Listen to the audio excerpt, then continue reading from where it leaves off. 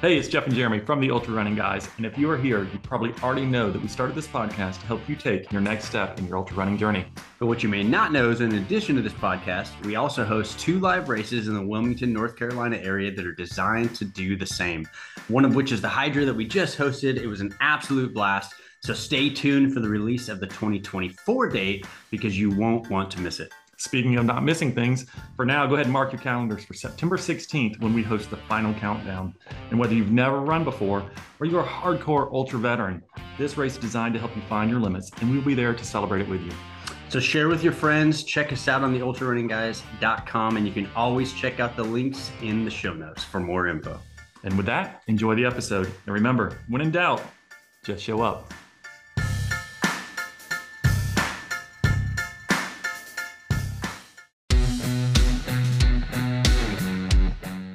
And I remember when I was in college, I had a lot of teammates. Of course, we were running track and field and cross country. And they asked me, like, are you going to continue running after college? And I said, yeah, I'm going to be running for the rest of my life because I love it. And they're like, man, you're a soul runner. I remember they used to call me a soul runner. And they said, like, what's one of the big goals that you have in life? And I was like, I want to run Western States someday. And they're like, what's Western States? And like, nobody knew what it was.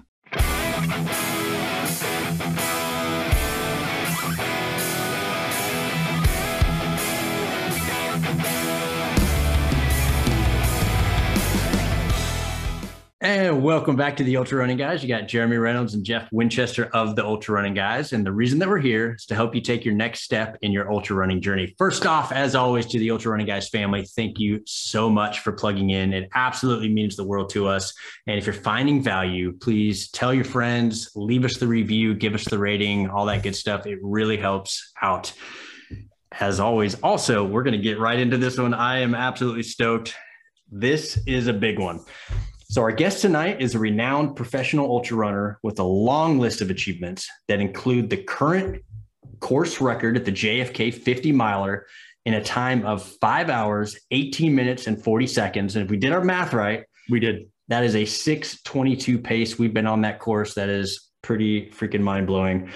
A win and course record at the 2017 UTMB CCC, which is an insanely competitive international 101K race.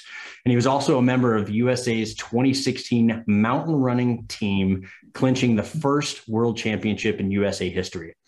After an impressive second place finish at last year's Western States Endurance Run, which is arguably the Super Bowl of 100 milers, he is focused on taking on the iconic race again in June and is among the favorites to win. But along with being able to string together nearly superhuman feats of endurance, he's a devoted family man who holds tight to his faith. And from what we can tell, is as down to earth as they come. So we're excited to pick his brain about his training, his nutrition, and really how the rest of us can work to get the absolute best out of ourselves. So stick around because this is one you do not want to miss. And with that, the one and only Hayden Hawks, welcome to the show, man. Hey guys, yeah, thanks for having me. I'm excited to be on the show and just got done with a double. So I'm in the heart of Western States training right now, but yeah, excited to be on the show today. We are absolutely stoked to have you. And we kind of joked before, you got 2 small kids, you're in a big training block, you got a lot going on. So we really appreciate the time. And with that, man, there's so much we want to talk to. We're going to talk about Western States, obviously, and we really want to get into some of the tactical stuff as well. But we actually, as part of the prep, we listened to your talk with Billy Yang last year, which was a great episode. Mm-hmm. And there's so much here. I know we're probably not going to cover it all. So if somebody's looking for it, I would recommend go listen to that episode as well. But you told a story on that one about the 2016 Speed Goat 50K.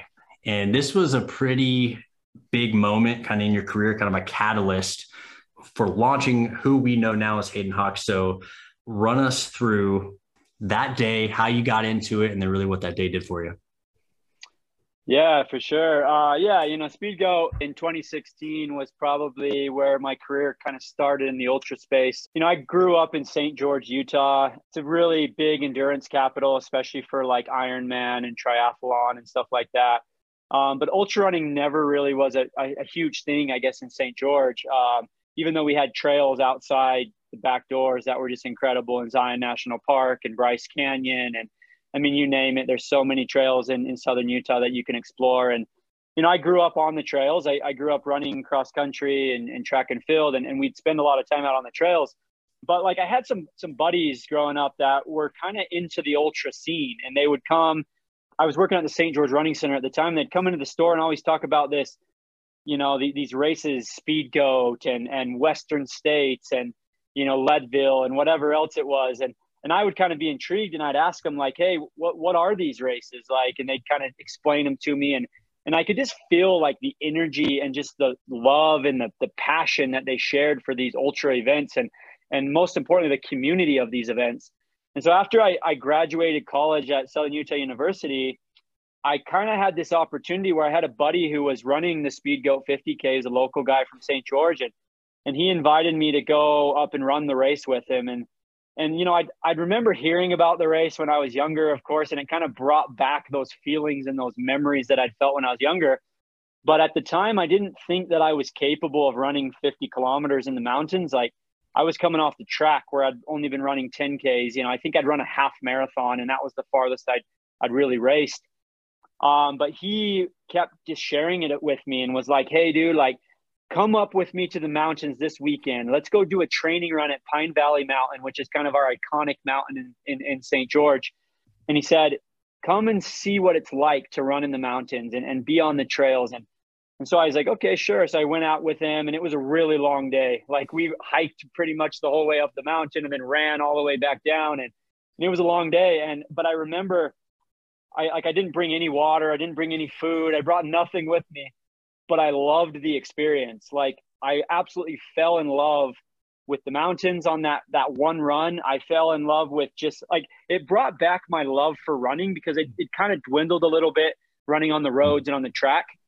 And it brought back this love this passion that I'd felt when I was younger, when I first started getting into the sport. And I was like, wow, there's something to this like mountain trail running thing. And then he, again, at the end of the run, he invited me, hey, come up to Speed Goat. And I was like, no, I can't do that. Like, that's too much. Well, fast forward, a couple of weeks later, I think it was like a month later, he's getting ready to go run the Speed Goat race. And I just texted him, sent him a message, said, hey, Bryce, like, good luck. I hope you have a great time up there. Like, and he sent me a message back and was like, dude, you should be here. Like, you could win this race. Like, you are talented enough to win this. Like, I can tell that you have the passion for this. Like, you love these trails. He said, you should be here. And I was like, no, dude, there's no way. Like, so this was 2 days before the race, I think. That next morning, which is the day before the race, I woke up and I just felt this strong feeling inside of me and was like, I need to run that race. Like, I don't know what it was, but it was just this feeling that I felt of like, that just pulled me to that race. And it was like, you need to go run this race. And I remember turning to my wife and I was like, hey, babe, like, I think I need to go run this Speed Goat 50K race. And she didn't really know anything about it. She's like, what is it? Like, what? Like, and I was like, it's a 50K race in the mountains, has like 12,000 feet of elevation gain. She's like, are you crazy? Like what are you thinking? Like, there's no way. And I was like, I don't know. Like, I just need to go do it. And so I called Bryce up and I said, hey, dude, any way you can get me into the race? Like, I don't know if that's even possible in this sport, but like, is there any way you can get me in the race? Luckily, he was friends with the race director, Carl Meltzer, and Bryce vouched for me and was like, hey, you should get this guy in. Like, he's good. He's been training. He's fit enough that he can at least complete the race. And so Carl let me in, luckily. I drove up that day from St. George, which is about a 4-hour drive to Salt Lake City. Had no idea what I was doing. Bryce, his name's Bryce Thatcher. He's kind of a legend in the sport. He's the founder of UltraSpire. He was friends with Magdalena Bollet at the time. And, Magda's a legend. I met Magda for the first time and I had no clue who she was. I'm coming from the track. Like, I kind of had heard of her because she had a track background and she was an Olympic marathoner. But I really didn't know much about her ultra experience or her ultra accolades, that she had won Western States, I think the year before that. But anyways, she was just like, this is what you need to do. And she told me exactly how I needed to hydrate, what I needed. She'd like, take a gel every 30 minutes and just go out there. And they gave me a pack, a small like UltraSpire waist belt. I threw the gels in. I threw one bottle into the belt. And I said, okay, here goes nothing. Woke up the next morning, started the race. I friggin' went out like crazy. Was like, I think I set the record for like the fastest time up the first climb of the race, which was set by, I think, Killian or Max King or something like that. So I broke their time, and I end up like getting to the top of the first climb, and everybody's just like, who the heck is this kid? Like, I'm wearing just a local like St. George Running Club t-shirt, had no idea what I was doing. I just knew I was going to run hard, and I was going to give it everything I had and see what happened. Well, anyways, I went through that, and I remember hearing the voices and the people talking about, who's this guy? Oh, don't worry, he's just going to blow up. Like, this happens all the time. These new guys come in thinking they're all cool and everything. And I remember that really actually motivated me. And I'm the type of person where if you tell me I can't do something, I'm going to try the hardest I possibly can to make sure I get it done. And I'm going to work my butt off to make sure that I get better and I prove people wrong. Like, I've always kind of been that way. And so that's what happened is I said, I'm going to show these people, like, I'm going to hold on and I'm going to win this sucker. Like they don't know who I am, and that's kind of what I did is I just kept pushing and pushing and pushing. And yeah, I ended up winning the race, and it kind of started from there. I mean, Speed Goat 2016 was, that was the start of everything. Such a good story. It's dumbfounding because you hear all the names he's rattled off, yeah. And they're like legends in the sport. You're talking Carl Metzer, you're talking about Bryce Thatcher, you're talking about Magda Belay, like all those people that if you've been around the sport, all those names, and they've all helped you in some way just to kind of get started. It's just incredible, like how that all came together. I am curious. You said something that got my attention. You said you were motivated to prove people wrong. Where do you think that comes from? Yeah, I think it comes from, when I was younger, I played baseball. I grew up with a really big passion for baseball. I'm a huge Boston Red Sox fan, but I was always kind of the small guy on the team, the really skinny guy. And I always had coaches growing up that would tell me like, hey, dude, we need to bulk you up. Like, we need to get you bigger. Like, you're just too small for this sport. And I would always kind of like, no, I'm going to show you. Like, I'm going to prove you wrong. Like, and I would show up every year, and every like summer, every off season, instead of just like relaxing and hanging out, spending time with my friends, I was in the batting cages. I was at the gym. Like, I was in the backyard, getting grounders from my dad, and like working my butt off day in and day out to be better every single year, because I knew that maybe I wasn't the most talented guy in the world, or I wasn't the biggest guy in the world, but I had heart and I had passion. And I knew that I could do these things. Like, I've always had a kind of a self-confidence in myself and a belief in myself that I can accomplish anything if I work hard at it. And I think a lot of that comes from what my dad had taught me growing up is he instilled that in me. He instilled this work ethic in me and this belief in myself that I could accomplish anything that I wanted to accomplish as long as I worked hard enough for it. And so I think that was part of it. And, I got cut from my baseball team after my freshman year of high school. And it was like this huge event in my life that I thought my life was over, to be honest with you, at the time. Because, here I had worked my butt off year in and year out to be the best baseball player I could. And I get cut from the team. And the reason I got cut is that the high school coach came to me and he said, you're just not big enough. He said, you'll never make it in this sport because you're just too small. And I remember, like, I was better than the other guys that made the team. And everybody told me that, everyone in that I played against, every one of the coaches, but I was just small, and it really made me upset. And I think it kind of started from there. I don't know if people were doubting me or what it was, but like, I've just never been someone to back down from anything. Like, I love challenges, and I'm just not willing to back down from challenges. I love hearing where people's fire comes from. I think that's cool. I mean, I appreciate you sharing the story.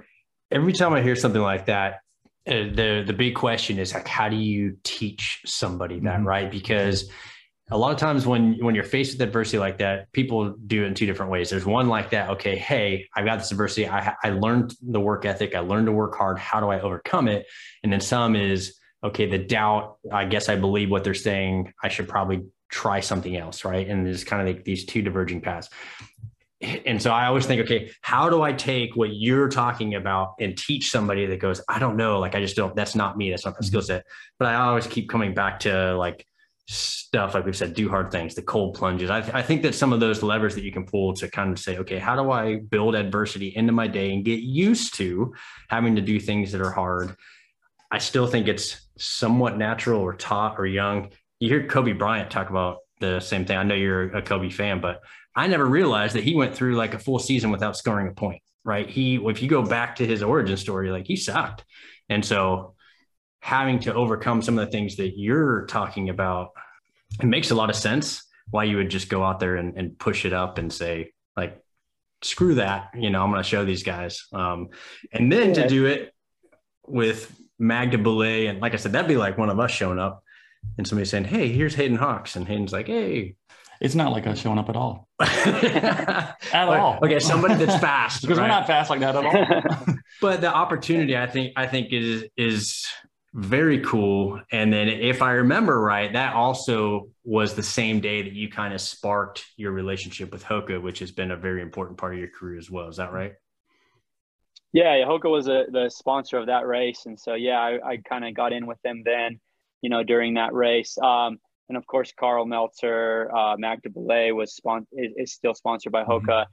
And so, yeah, they're like legends, like legendary Hoka athletes. But, going back to what you said, I with the Kobe Bryant thing too, I think every top athlete in any sport, whether it's ultra running, basketball, football, baseball, has had to go through some type of adversity in their life or some type of challenge that maybe they had to react, and they could either take it and tear themselves down, or they could take it and they could build themselves up and be like, I'm going to overcome this adversity and I'm going to be better from it.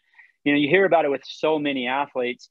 The other thing I learned from that too, when you talk about Magda, is all these pro athletes, and I've done, I've read a lot of books and I've heard a lot of podcasts and stuff on like Kobe Bryant, Michael Jordan, whatever, is they were all students of the sport as well, of their sports.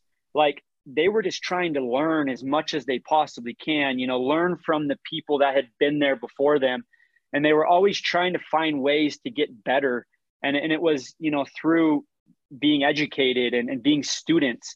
And that's kind of where I was at the beginning of my career. Is and I still am, I'm still learning so much, and I'm still picking the brains of some of these top athletes in the world, but I was learning from Magda. After that, I started doing some runs with Jim Walmsley, and, I've done runs with a lot of just legends of this sport over the years. And I've just tried to be a student as much as possible and take in as much as possible, because I knew that was what's going to get me better. And I think it's important for people to be that way, is to learn as much as they possibly can, from the people that are successful and have been there. So it's interesting to me, and I may get some of these dates wrong or whatever it is, but I think 2 years ago, I think you got 8th at Western States, and then last year was 2nd. In the podcast with Billy, you'd done a lot of training. You were very dialed in and everything, and yet you didn't meet the goal that you had, which was obviously to win. Adam came out of nowhere and kind of shocked a lot of the world. But how do you take that continued, like, not hitting your personal goal as it's going to continue to push me forward, continue to drive me, continue to get to that point, to get on the baseball team as the sophomore or the junior or the senior, right? How do you allow that rejection of your goal to keep pushing you so hard to keep staying at, like, I'm going to get this? Like, how does that drive you? I don't know, man. I think it's more just it's like an inner thing that's just always been there. I love the challenge of getting better. Mm-hmm. I love the challenge of trying to find ways to get better. Like, you can ask my wife, is like, my brain doesn't stop. Like, I'm kind of one of those guys that's always thinking about the next plan, about the next thing that I can do, about the next way that I can get better. I mean, I lay in bed at night before I go to bed, and I just have all these thoughts running through the head of like, what can I do? How can I tweak my training here? How can I improve my nutrition, or what can I do? And then I start looking on the phone, or I start reading a book to kind of figure it out. I've always been that way, is like, I kind of like putting all those pieces together and creating the puzzle and trying to figure out a way to perfect it. I know I'm never going to be perfect, but I try to strive for that perfection. And it's just kind of like always been there. but that being said, like, I'm constantly finding ways to improve. Like you said, you know, with the Billy Yang podcast, how I talked in that podcast about how I felt like I was dialed and I was ready to go at Western States. Now going in this year, I'll tell you, I wasn't prepared. I wasn't as dialed in as I thought I was. And I've learned that just in this last year, since taking second at Western States last year, there was so many things that I didn't do right, like my nutrition, my hydration, my pacing, my cooling strategies that just weren't there. Like, they were okay, but they weren't as good as they could be. Like, this sport is so much about experience, and experience means so much in this sport. And you're always going to learn new things every time you run a 100-mile race. And even though you might think you're prepared, there's always maybe something you can tweak or do better at the next year. And I feel like that's kind of where I'm at this year, is like, everything's just so much better this year going in, but it took taking second place for me to realize that and to learn all these things. If I would have won last year, it probably wouldn't have been a good thing, because looking at my nutrition strategy, looking at my hydration, stuff like that, it was terrible last year. And I would have kept trying to do that race after race after race, and maybe won a few, maybe blown up at a bunch because I didn't have it down. But because I took second, now I have it down and I can be more consistent going forward. I like that a lot. And, you know, we have other guests and stuff. They talk about their failures or their shortcomings or the mistakes they made or whatever it is. And it can derail them, or they allow that experience to refine them and to further improve their skill set and stuff. And so it's inspiring, I think, and motivating to know that you continue to refine yourself and adapt when you don't succeed to the goals that you have, even when you feel very confident in how you are, you know. And so I appreciate you sharing that. I would say the thing that jumps out to me is we talk about this a lot, kind of the process versus the goal, right? You really strike me, and tell me if I'm on point, as you strike me as somebody who gets a lot of joy out of the process. And because of that, even if the goal doesn't quite meet that, it doesn't matter. There's something to look forward to. There's a way to improve. There's still things to learn. And we've had guests where, and I tend to be, I focus on a big goal, and then I kind of have this, not let down, but the running blues, that type of stuff. Right. And I've tried to challenge myself. Hey, how do I just enjoy the process more?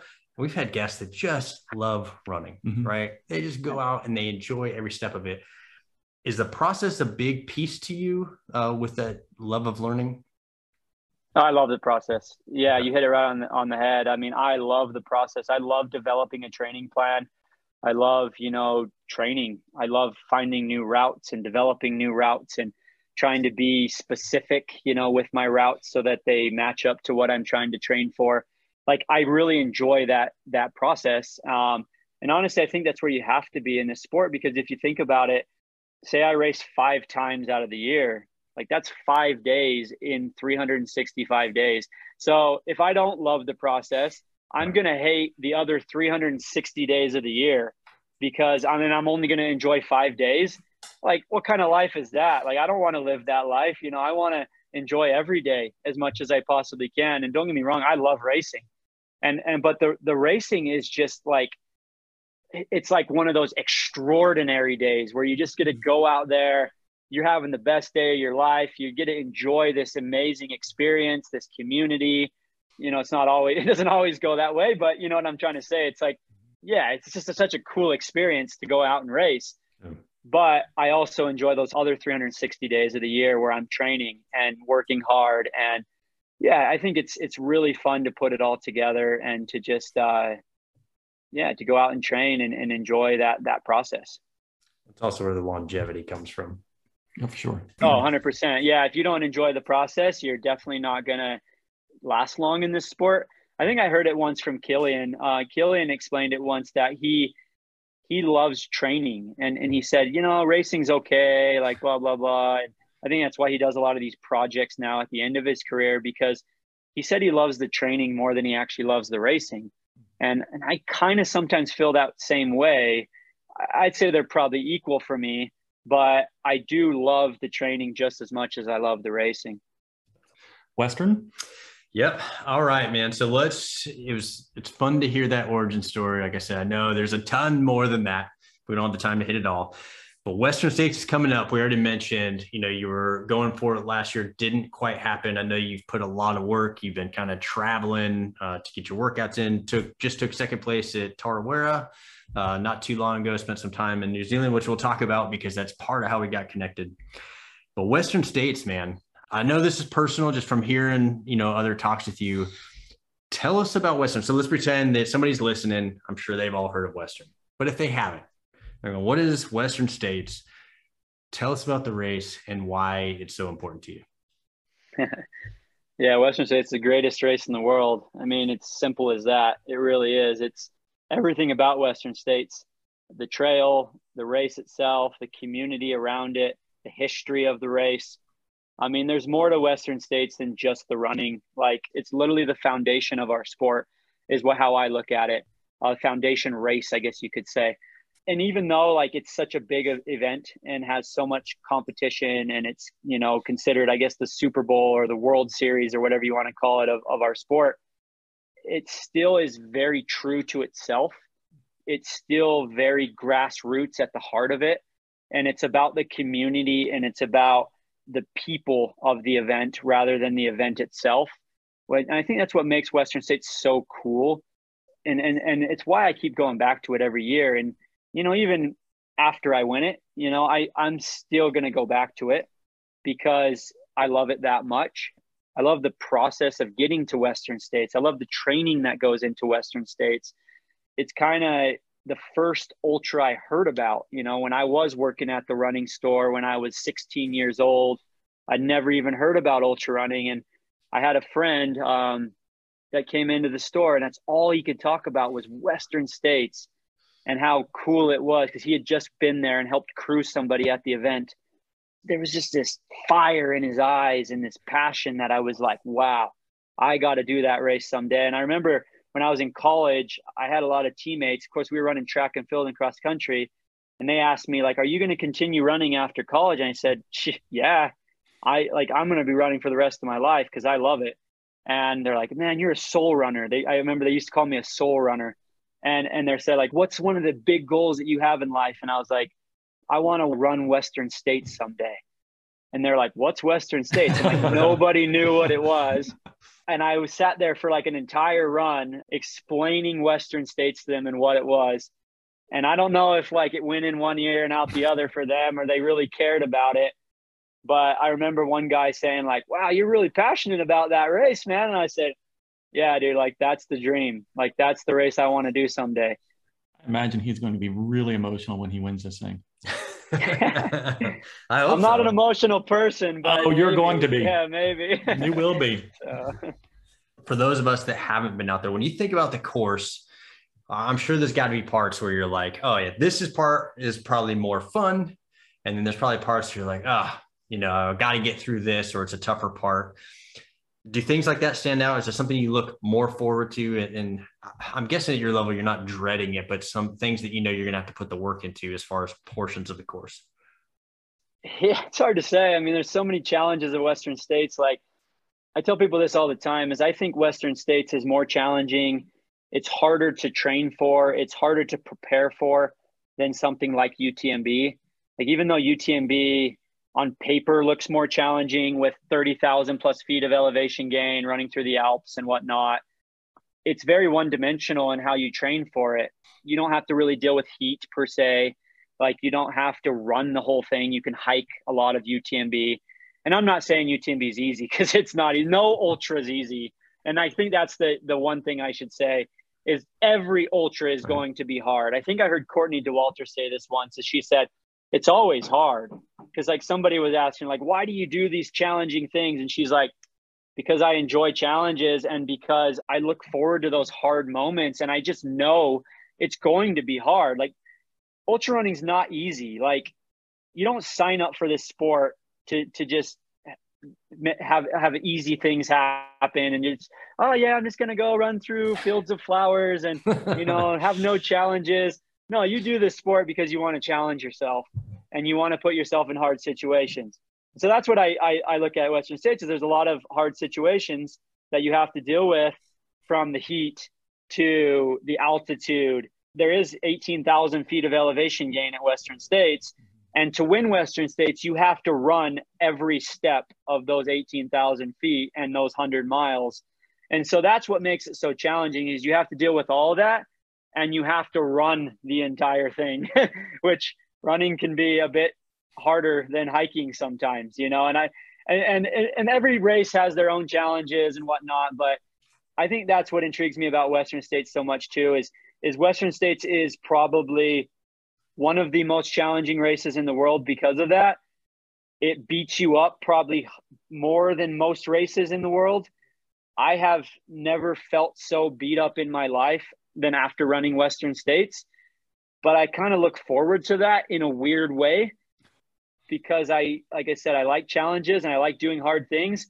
And why not do one of the hardest things that I've ever done in my life multiple times, right? I guess, I don't know, maybe I'm weird, but it's so I mean, I'm not sure how to even ask a question or you just make a statement. It's so hard for me to understand. You know, I am a mid to the back of the packer. I am going to be one, if I were to get into Western States, I've got like 4 or 5 tickets, whatever the number is now, and something. And so if I were to get in at some point, right, the idea that y'all run every single step is mind boggling to me. How do you help somebody like me to understand that when I'm suffering and I look at you running by, that you also are suffering? I mean, is it hard? Is it hard for you? Yeah. Because it doesn't look hard when I watch you on YouTube. I mean, it's hard. Right? It's all relevant, right? It's all relevant. Like, I mean, like I'm out there trying to win this thing, man. Right. I'm trying to make history and run like the fastest time ever on this course. You know, I'm trying to do stuff that nobody has ever done before. And so, yeah, that's going to be very challenging to do something like that. Yeah, I just try to explain to people, like, we're suffering just as much as everybody else in the race. Right. Like, people think that the pros are just, like, it's easy for them. Right. And they're just running and you know, like, oh, they're so good and they're so lucky that they're so talented and they can just go out and do that. And it's like, no, like, we're suffering just as bad. There's moments in Western States where, like, literally I feel like I just go into another world. Like, I can't even think straight. My head's spinning. I'm in a dark place and I'm just trying to get out of it. I know back of the pack people deal with that same scenario. I know middle of the pack people deal with that same scenario. I mean, it's challenging for everybody. I mean, when you're running in 100+ degree weather, like, I don't care how fast you're running, it's going to hurt and it's going to be hard. So my coach has talked to me about the idea that when I run an ultra, that the event itself is going to mirror the various periodization phases of my training. And so, you know, if I've got portion of hill workouts, or if I've got some high intensity speed workouts, or if I've got an aerobic based period of time, or whatever that looks like, then I'm going to spend parts of my race in each of those different zones. Do you stay to a particular RPE during a race, or are you toggling across the whole spectrum? It's trying to keep it as level as possible. And this is one thing I actually learned. So in between now or last year and this year, I went to a lab. Actually, I was in the UK at one of the top exercise physiology universities in the entire world. We were able to put myself into like an altitude and heat chamber there, and we mimicked the Western States course actually over 3 days. I ran like 50K on the treadmill 3 days in a row, which it's a long time on a treadmill, but I wore everything that I would wear at Western States. It was an altitude and heat chamber. So we were able to mimic the exact temperatures that I dealt with at Western States last year, the exact humidity levels that I dealt with at Western States last year. And then we went up and down on the treadmill. We put a program into the treadmill. So I was mimicking the climbs. We couldn't, of course, mimic the downhill. So I just ran flat when I was running downhill. And over those 3 days, I learned one thing. I won't tell you everything I learned because I don't want all my competitors to know what I learned. But I did learn one thing, that last year I was surging way too much during the race. I was putting in these big surges at certain points in the race when I didn't need to be doing that. And every time I would surge, my heart rate would spike, my body temp would spike, and it just kept increasing and increasing and increasing as the race went on, because you're always going to have that cardiac drift. You're always going to have that body temp drift. It's always going to go the longer you're out there, unless you completely stop.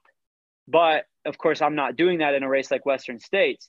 And that's where like cooling strategies come into play. And that's where pacing strategies come into play, and fueling and all that, to kind of level that out and to prevent that from spiking too high. But I was causing these issues by surging so much because I was aiding those spikes, and those spikes were getting bigger and bigger as I went, causing everything to rise as I went. And so to answer your question, staying as level effort wise as possible across the entire race is the proper way to run any ultra. Throwing in surges and spiking your heart rate or your body temp, or draining your glycogen levels really quickly with these big pushes, is never a good thing. That's only going to continue to rise as you go throughout the race. So let me ask, and we have a couple questions from patrons, and I think this is a good Jordan Prevet, he's a great runner, good friend of ours.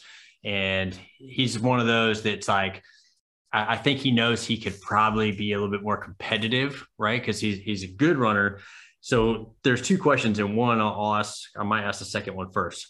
So it's, what advice do you have for your average easy pace ultra runner to make the transition to a more competitive pace for themselves? And it sounds like, based on what you're saying, is, hey, find that kind of level, right, that you want to maintain and try to hold that versus the surges. But the first question, which kind of comes into it, is, at the elite level, what is your RPE during 100 miles? So for everybody listening, rate of perceived exertion. So we'll say a scale of 1 to 10. So when you're trying to hold that mean level, like you just described, kind of how hard are you looking to push, or how easy are you looking to keep it? He's not going to want to answer this question. Right. I'll answer Jordan. Yeah. No, I'll answer it. It's hard to say. Like, I don't really look at all these like data points per se. Like, I'm not looking at heart rate the entire time during an ultra. I'm paying attention to my body and my vitals and what my body's telling me, like cues that my body is giving me, because my body will tell me when I need fuel, or it will tell me when I'm going too hard, or it will tell me when I just need to back off, And yeah, so I'm really focusing on that. I don't know if I necessarily focus so much on my RPE and be like, oh, I need to maintain this exact RPE for the entire race. It's more like, all right, how am I feeling on this climb? How am I feeling on this descent? And it kind of like, I just make sure that I'm under control is how I would say it. Like, I'm not out of control. So yeah, like an RPE is like an under control RPE is probably anywhere from a 5 to 7 RPE out of 10. I guess if I wanted to give you a number, like when you start getting up to that 8, 9, 10 RPE, you're probably a little bit out of control. That's the kind of the phrase that I put in my head is, am I under control? And if I feel like I'm under control, then yeah, I'm in a good spot. If I feel out of control at all, I back off and I back down to where I can be under control. I always want to have control of my body. I always want to have control of my mind.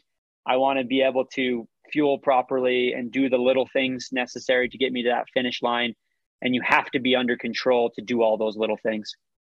So follow on that. So tell me if I'm right, but I hear that and I go, okay, I kind of want to be at the top end of comfortable, right? If I think about a range of comfortable, do you have any techniques that you specifically use to quote unquote check if you're in control? Like, I know for me, sometimes when I'm running, I'll check periphery, right? Because I know if I can't see periphery, I'm probably getting more anaerobic versus aerobic. And so it's like, okay, if I have trouble focusing on what's to the side of me, I'm probably higher intensity. Do you have any specific things that you think about when you're like, okay, am I in control or not in control? I've done this so many times, and I've been in these situations so many times that my mind will tell me like, hey, this is not where you need to be right now. Like, for instance, there was like, I ran Canyons 50K recently, right? And I was able to win that race. But there was an instance in that race where, so the plan at Canyons 50K was to run the first half with the group. And then I was going to take off the second half because I felt pretty comfortable at that point that I was going to put in a big push. And then I was going to try and break the group and then kind of run away with the win. well, I get to the halfway point, and there was a guy, Jesherin Small, who ended up taking second in the race, and he went with me. And then he jumped ahead of me, and he started pushing like pretty hard. And it was kind of net downhill on this flowy trail. And I was like, I could put in a surge right now, or I can just sit back with him. And I started thinking, am I under control? And when I started kind of trying to push a little bit more, I was like, no, that's out of control. Like, I can tell that's too fast, and I can tell that that's not comfortable and where I need to be right now. And so I just sat back and I let him lead, because he was going fast enough. We were breaking the rest of the field, and it was coming down to a 2-person race. And I was confident in myself, and I was confident in my training, that I knew if I stayed there and then just took off maybe the last 5K or so, that I could win the race. And I think sometimes, like, you have to kind of see what happens in the race, because you don't know how the race is going to play out every time. And you have to have those self-checks during the race and being like, okay, is this sufficient? Yeah, this is sufficient. What are my strengths? Well, my strength is climbing. Okay, well, I know this race finishes on a climb. So literally I can sit here the rest of the time and then take off on that climb, and most likely I'm going to win. But you have to have confidence in yourself, and you have to have confidence in your training to have patience. Like, it's really a weird thing, is like, patience is so key in this sport, but you have to be very confident in yourself and in your training to be patient. I'm very confident in my abilities. I'm very confident in my training. I knew that going into canyons, I was prepared, and that I was going to be really hard to beat on that day. And so I knew that I could just be patient, and I could make my move when I needed to make my move. And if that meant I had to make a move on the last mile, then so be it. Like, a win's a win. It doesn't matter if I win by 30 seconds or if I win by 10 minutes. Like, I'm just there to win. And so I think it's important that you hold strong to that, and that you don't let yourself get too eager or get impatient in these races, that you keep that confident throughout the entirety of the race. That's great. Yeah. And so to me, obviously, not everybody's going to win the race, but I know a lot of people who are going to struggle with patience just in general. Like you mentioned that, and it's like this trigger word for me when I'm thinking about my own self in running events. And a lot of people are thinking that when they start their race, they have a pace they need to set, right? And they try to keep hitting that pace. And if they could stay patient and understanding that they don't have to bank time, which is like this big risk that us mid and back packers often run to, right? If we could stay just even keeled in the beginning and not worry so much about trying to get ahead of the impending doom that sometimes we feel is coming, right? Then, and trust our actual training, I think we will find ourselves to be a lot more successful. And so we may not be winning the race, right? But trusting our training and trusting the fact that we've done what it takes to complete the race, and with the effort that we can put into it, is critical, I think, even for us as well. And I just appreciate that idea. Yeah, like, I mean, everybody needs to be confident. Like, It doesn't matter if you're winning the race or you're just trying to break the, finish ahead of the cutoffs. Right. Like, you have to be confident in your fitness. You have to be confident in your training, but to have that confidence, you have to be prepared, and you have to put the training in. But if you've put the training in, you've done everything that you possibly can to prepare for that race, then you should have confidence. Yeah, and also, I think it's important to stick to your plan, like, as much as possible. Like, of course, like you're going to have to adjust sometimes in races, and you're going to have to, things are going to go wrong, and you're going to have to figure out a way out of it. But always have like a base plan and stick to that. And that should be running your own race. That shouldn't be running anybody else's race. That shouldn't be, dictated by whatever else is going on in the race. And so I think it's important to stay level-headed throughout the race and not stress too much or be worried so much about things. Like, one of my favorite athletes in the world right now is actually Nikola Jokic, who plays for the Denver Nuggets.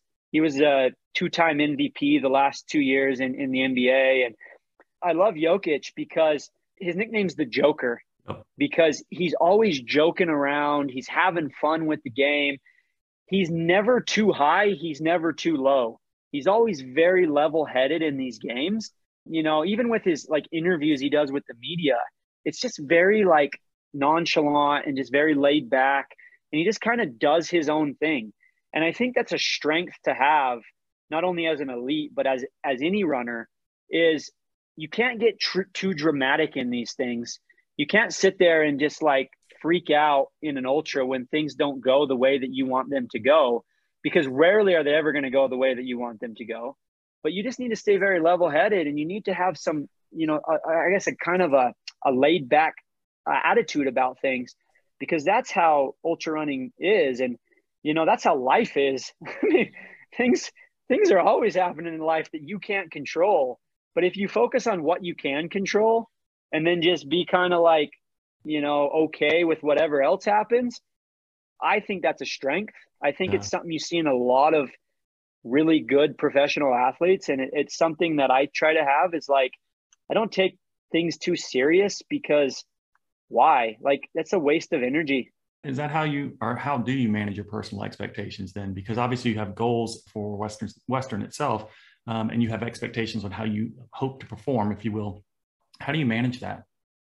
Yeah, I'm competitive, and like any professional athlete is going to be competitive. Like, and that's why they're a professional athlete. But at the same time, I try to keep it very real and just realize that, like, I am a father to 2 amazing children. I'm a husband to an amazing wife. I have a great family. I have great friends. I'm pretty fortunate that I get paid to do this, and I get to travel the world and see these amazing places.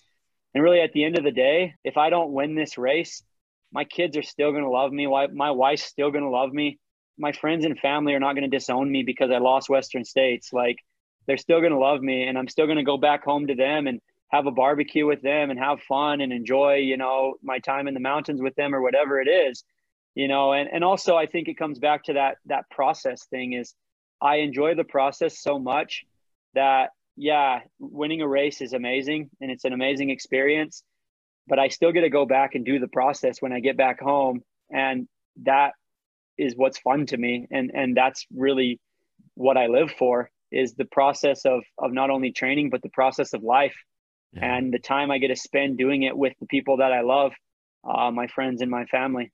And they're going to love you just the same, even when you win. My kids are not going to care. They're like, okay, Dad, what's next? It's funny. My son, actually, the other day, my friend who actually beat me at Tarawara this year when I was down in New Zealand, Dan Jones, watch out for him at Western States, by the way. He's a friggin' top-notch Kiwi runner. He's been staying with us here in Colorado. And my son the other day was like, hey, Dad, didn't Dan beat you at Tarawara? And I was like, yeah, he did. Like, yeah. And he's like, oh, okay. And he's like, I thought you won everything. And I was like, no, I lose some things sometimes too. And he's like, oh, okay. And so anyways, it was just this funny conversation he had. And he called me out for losing to Dan. And Dan just started cracking up. And he's just like, like, yeah. But it's just, like, the kids don't care. Like, I give my finisher medal to my son every single time. And he doesn't care if it says first place or if it says finisher or if it says last place, He just enjoys the medal. So that's awesome. I think it's so good. And it's just, like you said, it's good life advice. One of the things I said in the intro, that, hey, from the outside looking in, you seem like just a very down-to-earth guy, right? So we knew we were going to be talking to you. As you started listening to stuff, I was like, okay, Hayden sounds like a guy that I could hang out with. And I don't know that, I think there's a lot of times we look at elites and pros and we go, hey, that's a different level, right? Their life is different than I would experience. But to hear you talk about that, the way you think about the family, the way you think about winning, one of the questions we actually had, and part of it was an experience. We were another race. There was a guy that showed up, not a pro runner, but excellent runner, right? Everybody said, Brad's going to win it. Hey, Brad, are you going to break, 15 hours? Are you going to do this? Are you going to do that? And we thought, that's got to be hard to show up at a start line. And everybody's already saying, look, we know you're going to win. How well are you going to do? And we actually talked to his partner that was there. And she said, it's so hard on him because if he ends up on the side of the trail puking in the woods, he has these expectations. He knows that everybody running by is going to be going, well, what happened to Brad? So that's part of the question is, hey, what's it like to be Hayden Hawk showing up at a start line, right? Where there's expectations, not just from yourself, but from other people. And you may have just answered that, you can add to it if there's more, but to hear you talk about how you approach that, knowing that the important things are waiting for you afterwards, it's kind of the light bulb of like, oh yeah, just like anybody else, if you have your priorities right, it's really not that big of a deal, I would imagine. But yeah, and I'd say exactly what you said is like, people say all the time, I bet it's so hard to have a family. It's so hard to have kids and be a pro runner and be doing all the training you're doing. And while it has its challenges sometimes, it also actually has been a really good thing for me. Because I think when I was younger, I did put a lot of pressure on myself, like Brad or whatever, like where I thought everybody had these expectations and I worried so much about what people thought of me and like, oh man, I have to win this race. If I don't win this race, then I'm going to, disappoint whoever, my coach or my family or whatever. And like, as I've grown older and I started having kids and I'm involved with my church and I'm involved with a lot of other things in life, I've realized that like nobody really cares that much about these things. And my kids have actually made it so I don't feel that way anymore. Like they've actually helped me so much as a professional athlete. And I've been a more consistent and a better athlete since I've had kids because of that, I think, because I don't put that pressure on myself. And I had this conversation with my wife the other day because she gets a little anxiety and stuff when she goes into races, because she's actually a really good runner herself. And she's like, how do you deal with the pressure and the anxiety? And I said, babe, like, I actually like the pressure and the anxiety. If I don't feel the pressure and the anxiety, I'm not ready, because pressure and anxiety is spurred on because you care about something, right? If you care about something, then you're probably going to have a little bit of pressure and anxiety because you want to do your best at that thing that you care so much about. So that's how I look at the pressure and anxiety now, because I do get it. Everybody gets it. Like you always get the butterflies no matter what when you line up, because you're about to do something really hard. I don't get anxiety because of the pressure that's coming from outside sources. I get the pressure because I know I'm about to do something really hard. Right. And I know it's going to be challenging and I know I'm going to have to go deep. You're always going to get anxious when you have to do something like that. Like I know I'm going into battle, and like anytime you go into battle, you're going to feel that way. But I think it's a good thing to feel that way. And so I take it and I say, yes, that's the feeling that I want to feel. I'm ready. I'm ready to go out there. I'm ready to have fun. And honestly, when like that pressure and anxiety might be a little bit there before the race starts, but when that gun goes off, it's out the window. It's gone, because you're so focused on everything else. Right. And you're in your element. I'm literally in my element when that gun goes off. And, people talk about the zone. That's my zone. I'm in my zone. Everything just goes away. I don't have any care in the world. All I care about is getting to that finish line and doing the things that I need to do to get to that finish line. And that's honestly how I feel about it. I actually look forward to that, to be honest with you. So good. We're going to take a side note here. I have so many things to talk about and I'm running out of time. I know. All right, man. Well, here's the deal. We've got like pages of notes and we know we could talk all night with you, right? But I do want to make sure from a listener's benefit that we take advantage and kind of get tactical. So there's a couple questions have kind of about nutrition training. We also want to talk about some of the things that are important to you. But one of the things that I heard you talk about before, and I think it's very interesting because from a nutrition standpoint, we've talked a lot about, hey, calories per hour. How do you stay, fueled? I heard you talk very specifically about you're not looking at calories per hour. You're looking at grams of carbs per hour. And from a listener standpoint, can you just run through that really quick, why somebody listened that may be important to them? And I guess we're probably mainly talking race day nutrition. Yeah. So I started working with Precision Hydration about a year ago, and they've been just instrumental in my nutrition and hydration over the last year. Honestly, amazing company to work for because the product's amazing. You don't get flavor fatigue with it. It gives you incredible amounts of energy. It's high carb. But I think also the other thing is the company is really stresses working with the athlete to help develop these nutrition plans through sweat tests and different things like that to get all the numbers down so that you know exactly what you need to be taking in, because everybody's different. You know, some people sweat more than other people. Some people have saltier sweat than other people. So yeah, precision's been huge in helping me bring all that together. But they've also taught me, and my coach, Robbie Britton, has also taught me that carbs are more important than calories to look at, because calories can come in many forms. But really, as an endurance athlete, especially someone who's running really fast and running, you know, every step of Western States, I'm burning a lot of glycogen. Glycogen can be depleted in as little as 90 minutes, you know, or I guess that's the longest like it can last is 90 minutes, maybe 2 hours.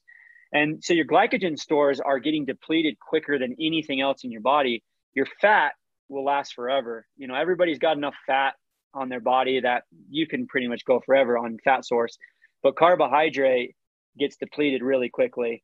And so that's why I focus on carbohydrates, because I want to replenish what I'm getting rid of, because I'm not getting rid of the fat. The fat's always going to be there, but I need to replenish what's actually going away. And so that's why I focus on the carbs instead of the calories, because I want to be getting as much grams of carbs in as I possibly can. So yeah, I focus on that, and that's become instrumental in my nutrition plan and really has made a big difference in how I'm racing, especially at the end of races. I feel stronger. I'm recovering faster. My training runs are stronger. Everything's become better as I've dialed in my nutrition and my hydration. And you're targeting, I think I heard, anywhere between 60 to 90 grams of carbs, correct? Yeah, you can actually look at, so on Precision's website, they meet with me before and they meet with me after, and we go through my whole plan before, and then we talk about what I took in my race after, and they do a write-up on it. And so people can actually access it online and see exactly what I ate and what I drank at Kosciuszko, the race I did in December, at Tarawara, at Canyons, and we'll do another one for Western States as well. And so I think at Canyons, I was taking a little over 100 grams an hour of carbohydrates. Wow. And so I'll probably do around the same, if not a little bit more, at Western States. That's a lot. But I've trained to get to that point. Like you have to train the gut. The average person just can't jump and do that right away. It's taken time to get there. I think it's such a good point, though, because there's all the different trends, right? And I do a lot of lower carb throughout the week type stuff. You know, some people will swear by keto and fat adaptation and that. And I agree with some of that, except I have learned the hard way on race day, right? Just to your point, if I don't want to bonk, if I want to keep max energy, it's going to be the carbs that you have to target. And so, you know, if you're listening, you're thinking, hey, I can look at the back of my peanut butter jelly sandwich and see how many calories it is. That's helpful, but you may be, you know, especially if you're looking for higher intensity, looking at how do I maximize the carbs like you're talking about versus just overall calories, which could be a different mix of macros. So, and it depends on what style of race you're doing too. Like if you're just going out for a long hike, of course you can put a little fat in there because it's slow burning, right? But if you're looking for quick energy, like in a 50K or 100K or like a fast Western States style race, like, yeah, you want to focus on the carbohydrates, but like something like Cocadonia, right? Where it's a long multi-day thing, like, yeah, you're getting carbs in as well, but you can get some fats, you can get some proteins, you can get some other things that are going to be, I guess, crucial over that length of period. And it's slow burning. So yeah, if you're going slower, you can utilize more slow burning. If you're going faster, you need to be utilizing fast burning stuff, which is carbohydrates. Yeah. Great point. And so something else we definitely want to talk to you. I mentioned it earlier. You were in New Zealand training, and we actually got connected with you. We did a post a little while ago. There's a company out there called, I'm going to try to say it. I'm not saying it. I'm still working on it. Currens, right? Currens, yeah. Currens. Yep. All right. So when you read it, it's way easier. It's CURRANZ. So how to NZ for New Zealand. But anyways, they had reached out to us. They've got a great product out there, and you could talk through it in a second, but we have built a little bit of a relationship with them, Scott and Fleur. They seem super cool. We like the way they do things. And then when you start to look at their, list of runners that are jumping on board, you being one of them, it seemed like they're doing some pretty great things. And so when we had the opportunity to connect with you through them, of course, that was super exciting for us. Tell us about your experience with them. How did you get to know them? And then what is it about that made you kind of jump on board with them? Yeah. So we went out to New Zealand. We've always wanted to go to New Zealand. My grandpa actually lived in New Zealand for a while, so he had talked to us about the people, the culture, the amazing experience. I'm really good friends with Ruth Croft as well, Yep. who won Western States last year, and she's a Kiwi runner. And Ruth had been promoting this product, the Currens product, for a couple of years now. And I talked to her about it, and she'd said that she'd used it at Western States because she said there had been some research done how this black currant product, which is a really so there's black currants, but then there's New Zealand black currants. And because of the ozone layer being so thin in New Zealand, the black currants in New Zealand soak up this sunshine or the sunlight, and they become like a superfood. It's this really high potent black currant that's in New Zealand that has extraordinary health benefits.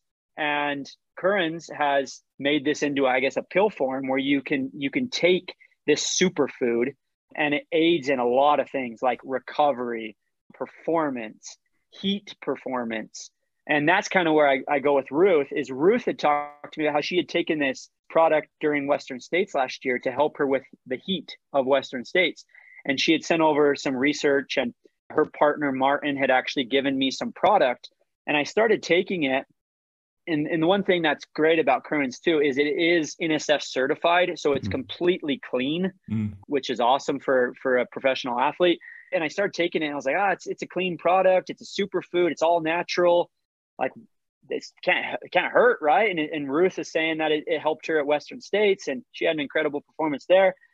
And I'll tell you, man, I've taken it now for about 4 or 5 months, and I have felt on top of the world. I mean, I'm sure there's a lot of other things going into it as well, like my training and whatnot, and my nutrition and everything else.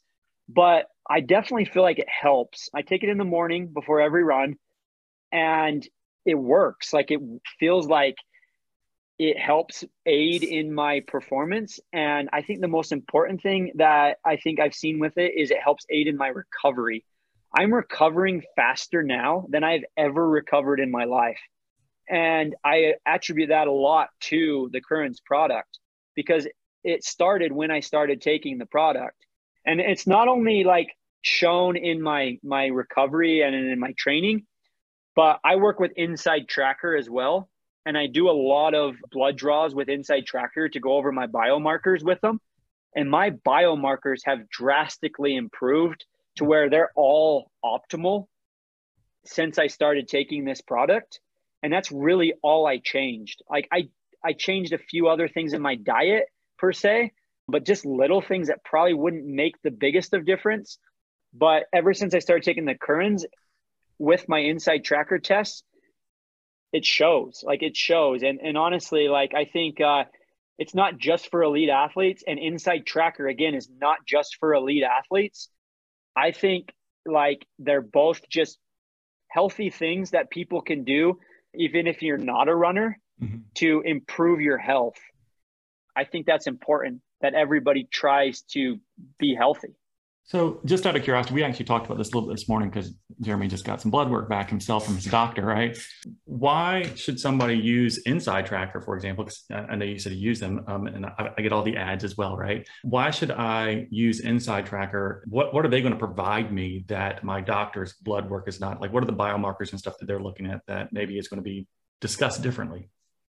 Yeah. I've done the same thing. Like, I've gotten blood work from doctors in the past, and usually what happens is you go in, you get the blood taken, and then they send it back to you, and they just give you the numbers.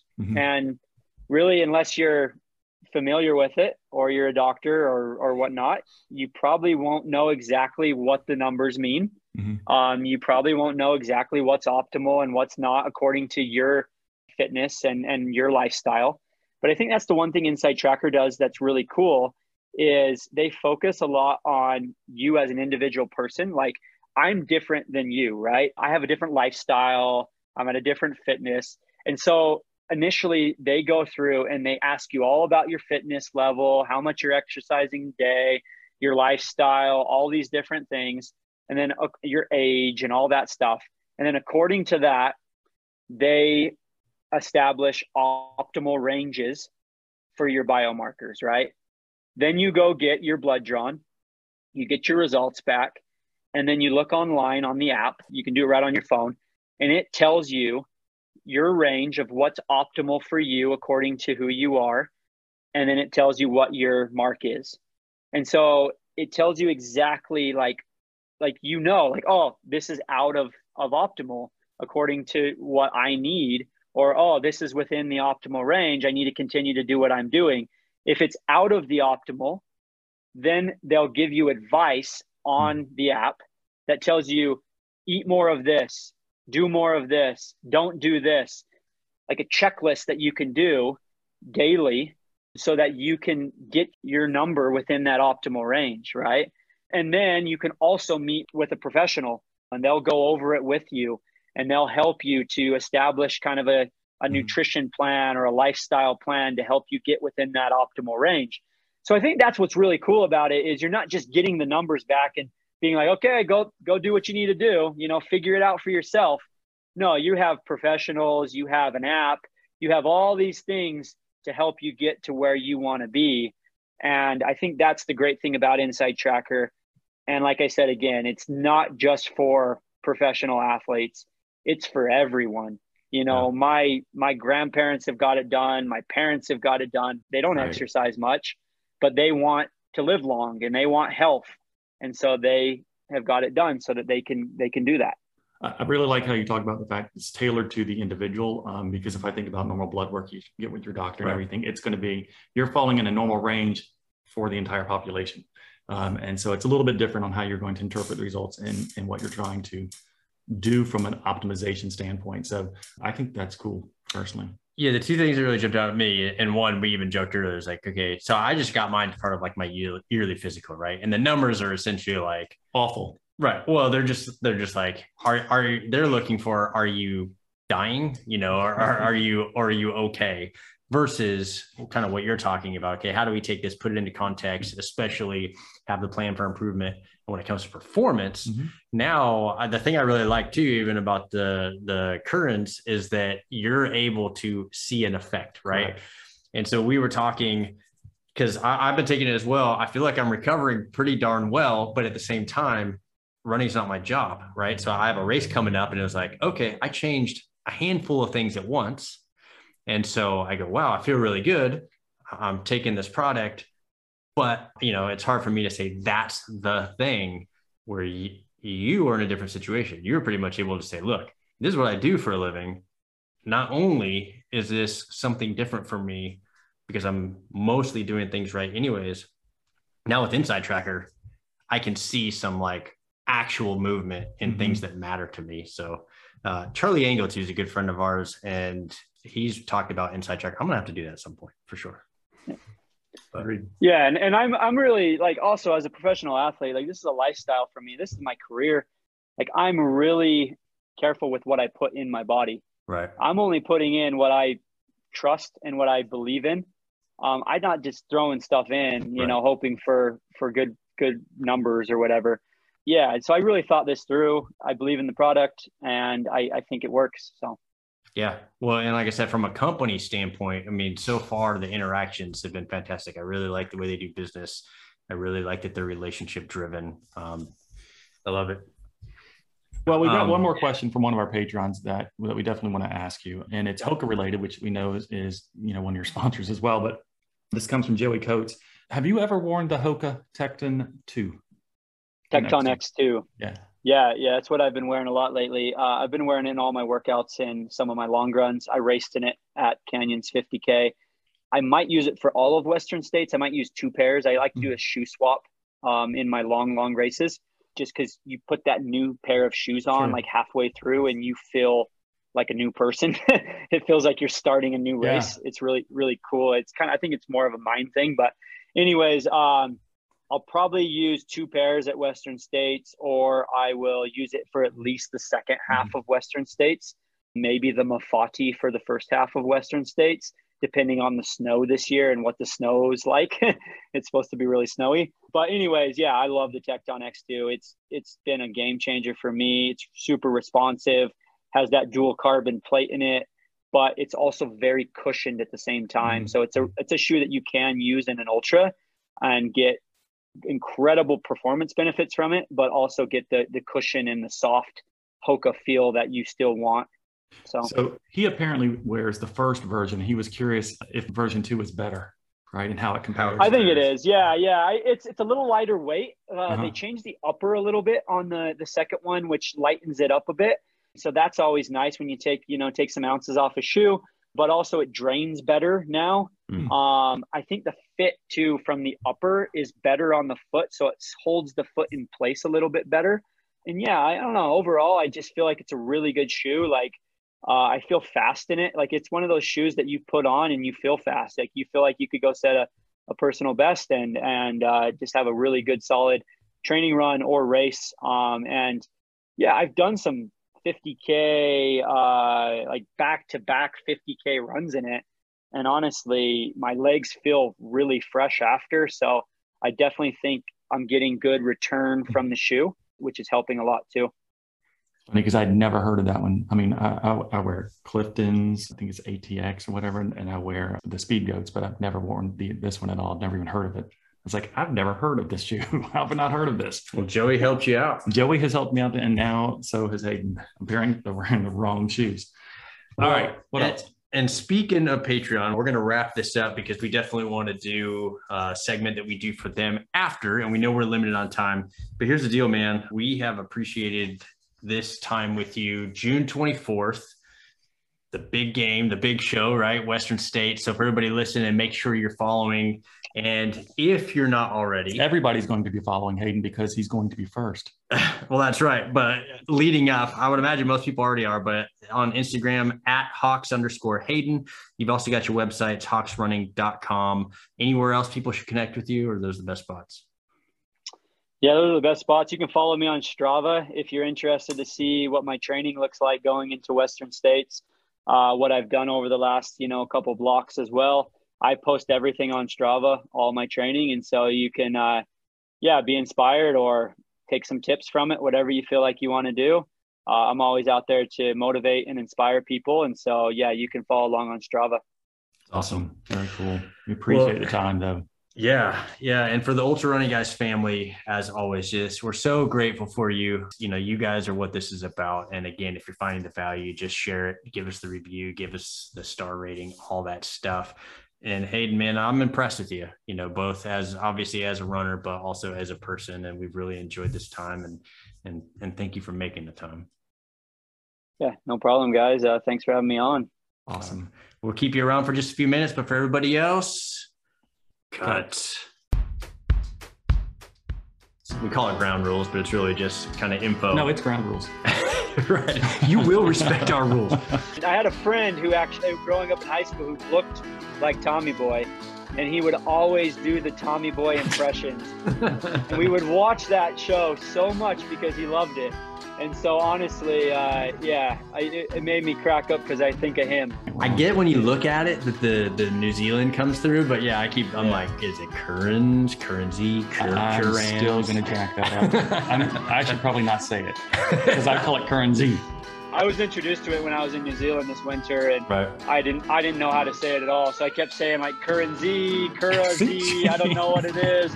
And then finally they're like explained it all to me. So those types of topics we had, and we're like, we're not going to get to them because you're awesome. And the content you have talked about today was fantastic. Are you still taking on athletes? Not currently. No, okay. I'm pretty maxed out right now. Yeah. So we won't push the advertising button too hard on that one. Yeah. Oh, we're going to tell him he's offering a deal. That's right. 50% off for 48 hours.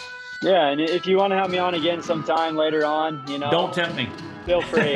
No, really. I mean, reach out to me anytime. Like, I would love to get back on. And it's no problem at all.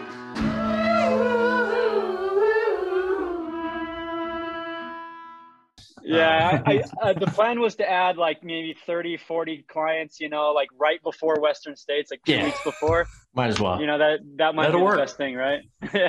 That's awesome. All right, listen, thank you so much. We recognize the fact that you are probably just hanging on just for a couple more minutes as you're finishing up your run. But really, we do want to give you a huge thank you for the constant support that you've shown us. We hear you and we feel you. And the best way for us to continue to grow is for you to share us with your friends. Tell them what you put in your ears when you're out there on a long run. Hit the like button, leave us a comment, leave a review, and give us some direct feedback on what you like about the show and also what you don't like. We're here to improve and do it for you. And it really means the world. And listen, if you would like to support financially, you can connect with us on Patreon at patreon.com/theultrarunning guys, or you can use the support link in the show notes. Any and all support goes directly back into growing the show and helping us get better at what we love to do, which is to serve all of you. And with that, finish up that run, get cleaned up, and just show up. Clean. Clean.